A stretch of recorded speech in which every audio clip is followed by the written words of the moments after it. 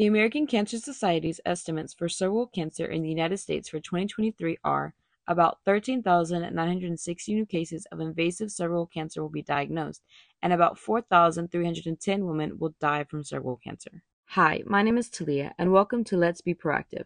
On today's episode, we'll be talking about preventing cervical cancer.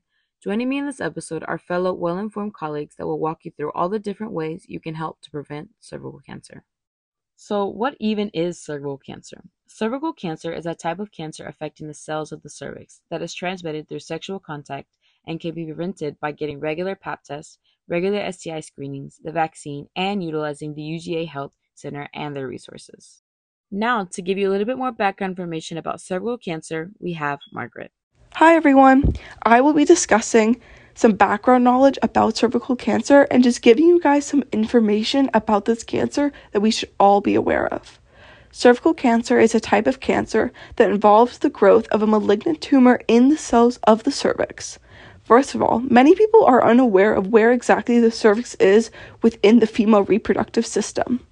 The cervix is the lower, narrow end of the uterus and is sometimes called the neck of the uterus.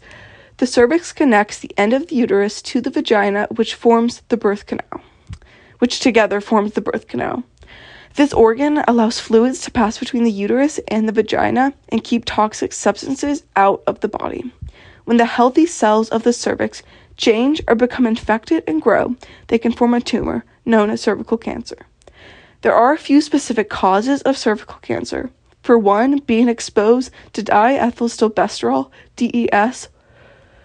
Between 1940 and 1971, this was a drug given to pregnant women to prevent miscarriage. However, women who took this have an increased risk of developing clear cell or adenocarcinoma, which is a type of cervical cancer. In addition, smoking or breathing in secondhand smoke increases your risk of developing cervical cancer. Smoking can decrease certain immune responses, therefore increasing possible risks for cervical cancer. However, cervical cancer is primarily caused by long-lasting human papillomavirus, or HPV. HPV is one of the most common STIs and is transmitted through sexual contact. According to cancer.gov, there are over 100 different types of HPV, but two of the high-risk types, type 16 and type 18, cause about 70% of cervical cancer worldwide. The truth is, most people in their lifetime will come in contact with HPV and be infected. However, most of these infections will go away by themselves as the immune system controls the infections. With these infections being short, they do not cause cancer. However, when the infection is a high-risk type and is persistent, then it can possibly cause cervical cancer. Okay, you may be wondering, how is cervical cancer even transmitted? Well, to give you a little bit more information on that, we have Snigdha. HPV is transmitted through the intimate skin-to-skin contact through sexual intercourse. This is why people most at risk for HPV are those who engage in sexual activity more often, including those who become sexually active at a younger age and those who have multiple sexual companions. It is important to remember, however, that there are constant racial and ethnic disparities of cervical cancer in the U.S.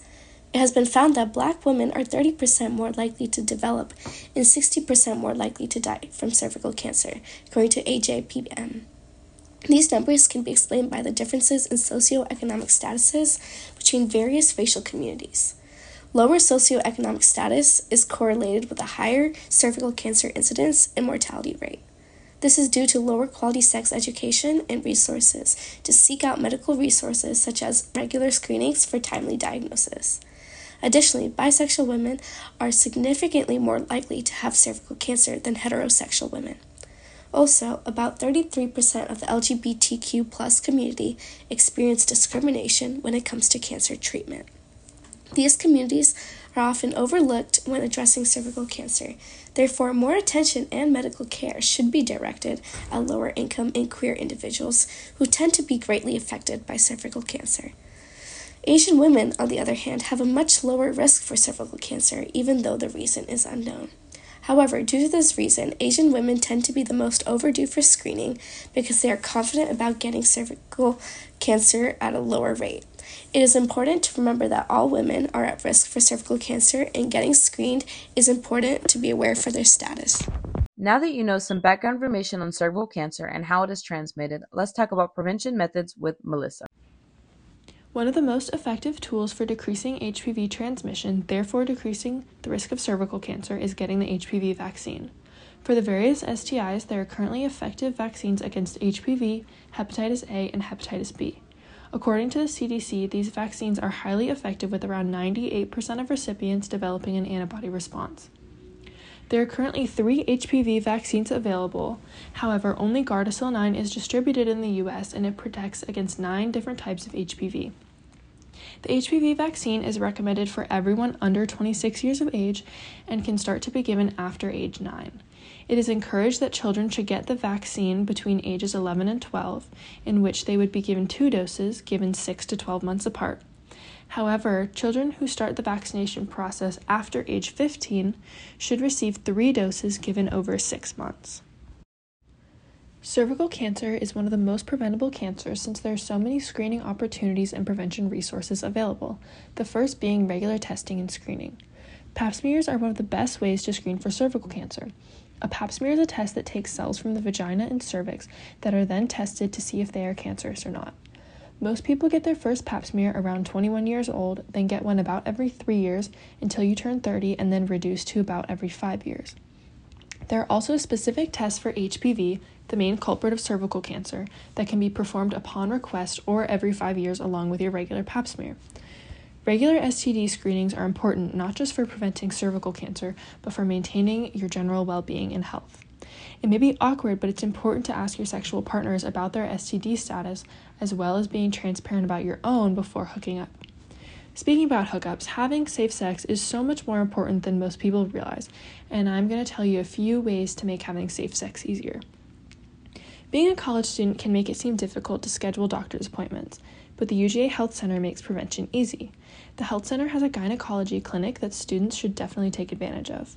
I want to start by saying that if your health center fees are paid and you have insurance on file, most appointments and services at the health center should be free of cost, making it much more accessible to students than other places. The gynecology clinic provides pap smears and STD screenings. They also provide contraceptives and emergency contraceptives if that's what you need. One of the coolest services they provide, in my opinion, is called Condom Express. They provide condoms and safe sex supplies completely free to students. There's a form you can fill out on their website. You can have your order discreetly shipped to your dorm if you live on campus, or pick it up at the health center in discreet packaging. They have male condoms, female condoms, and lubricants, so no matter who you're having sex with, you can be safe and protected. Contraception can be a difficult topic when seeing a new person, but don't let that spook you from protecting yourself. And remember that condoms don't just prevent pregnancy, they also prevent STDs, which prevent cervical cancer. So if you're having queer sex and don't want to use contraception because you can't get pregnant, remember that STDs do exist and you're not invincible. Queer sex education is often overlooked, which leads to uninformed people making uninformed decisions regarding their bodies and health, which leads to higher rates of STDs. Contraception is an important conversation to have with your partner no matter who you're having sex with. When someone is practicing safe sex, even if they're only concerned about one type of STD, they are helping prevent almost all of them. According to the National Institutes of Health, when condoms are used correctly, HPV transmission is reduced by 85% and hepatitis B is reduced by 90%. So please, just use a condom. It's not that hard, especially when they're free. There was a lot of information covered in this episode, but we want people to remember that cervical cancer is more common than many may think, but it can be prevented through mindful decision making. That's why it is so important to keep yourself educated on the different ways to protect yourself. It is essential to get your vaccines, practice safe sex, and know about health resources near you. All of these things will help you keep you safe from HPV and developing cervical cancer. Let's be proactive and work together to prevent cervical cancer.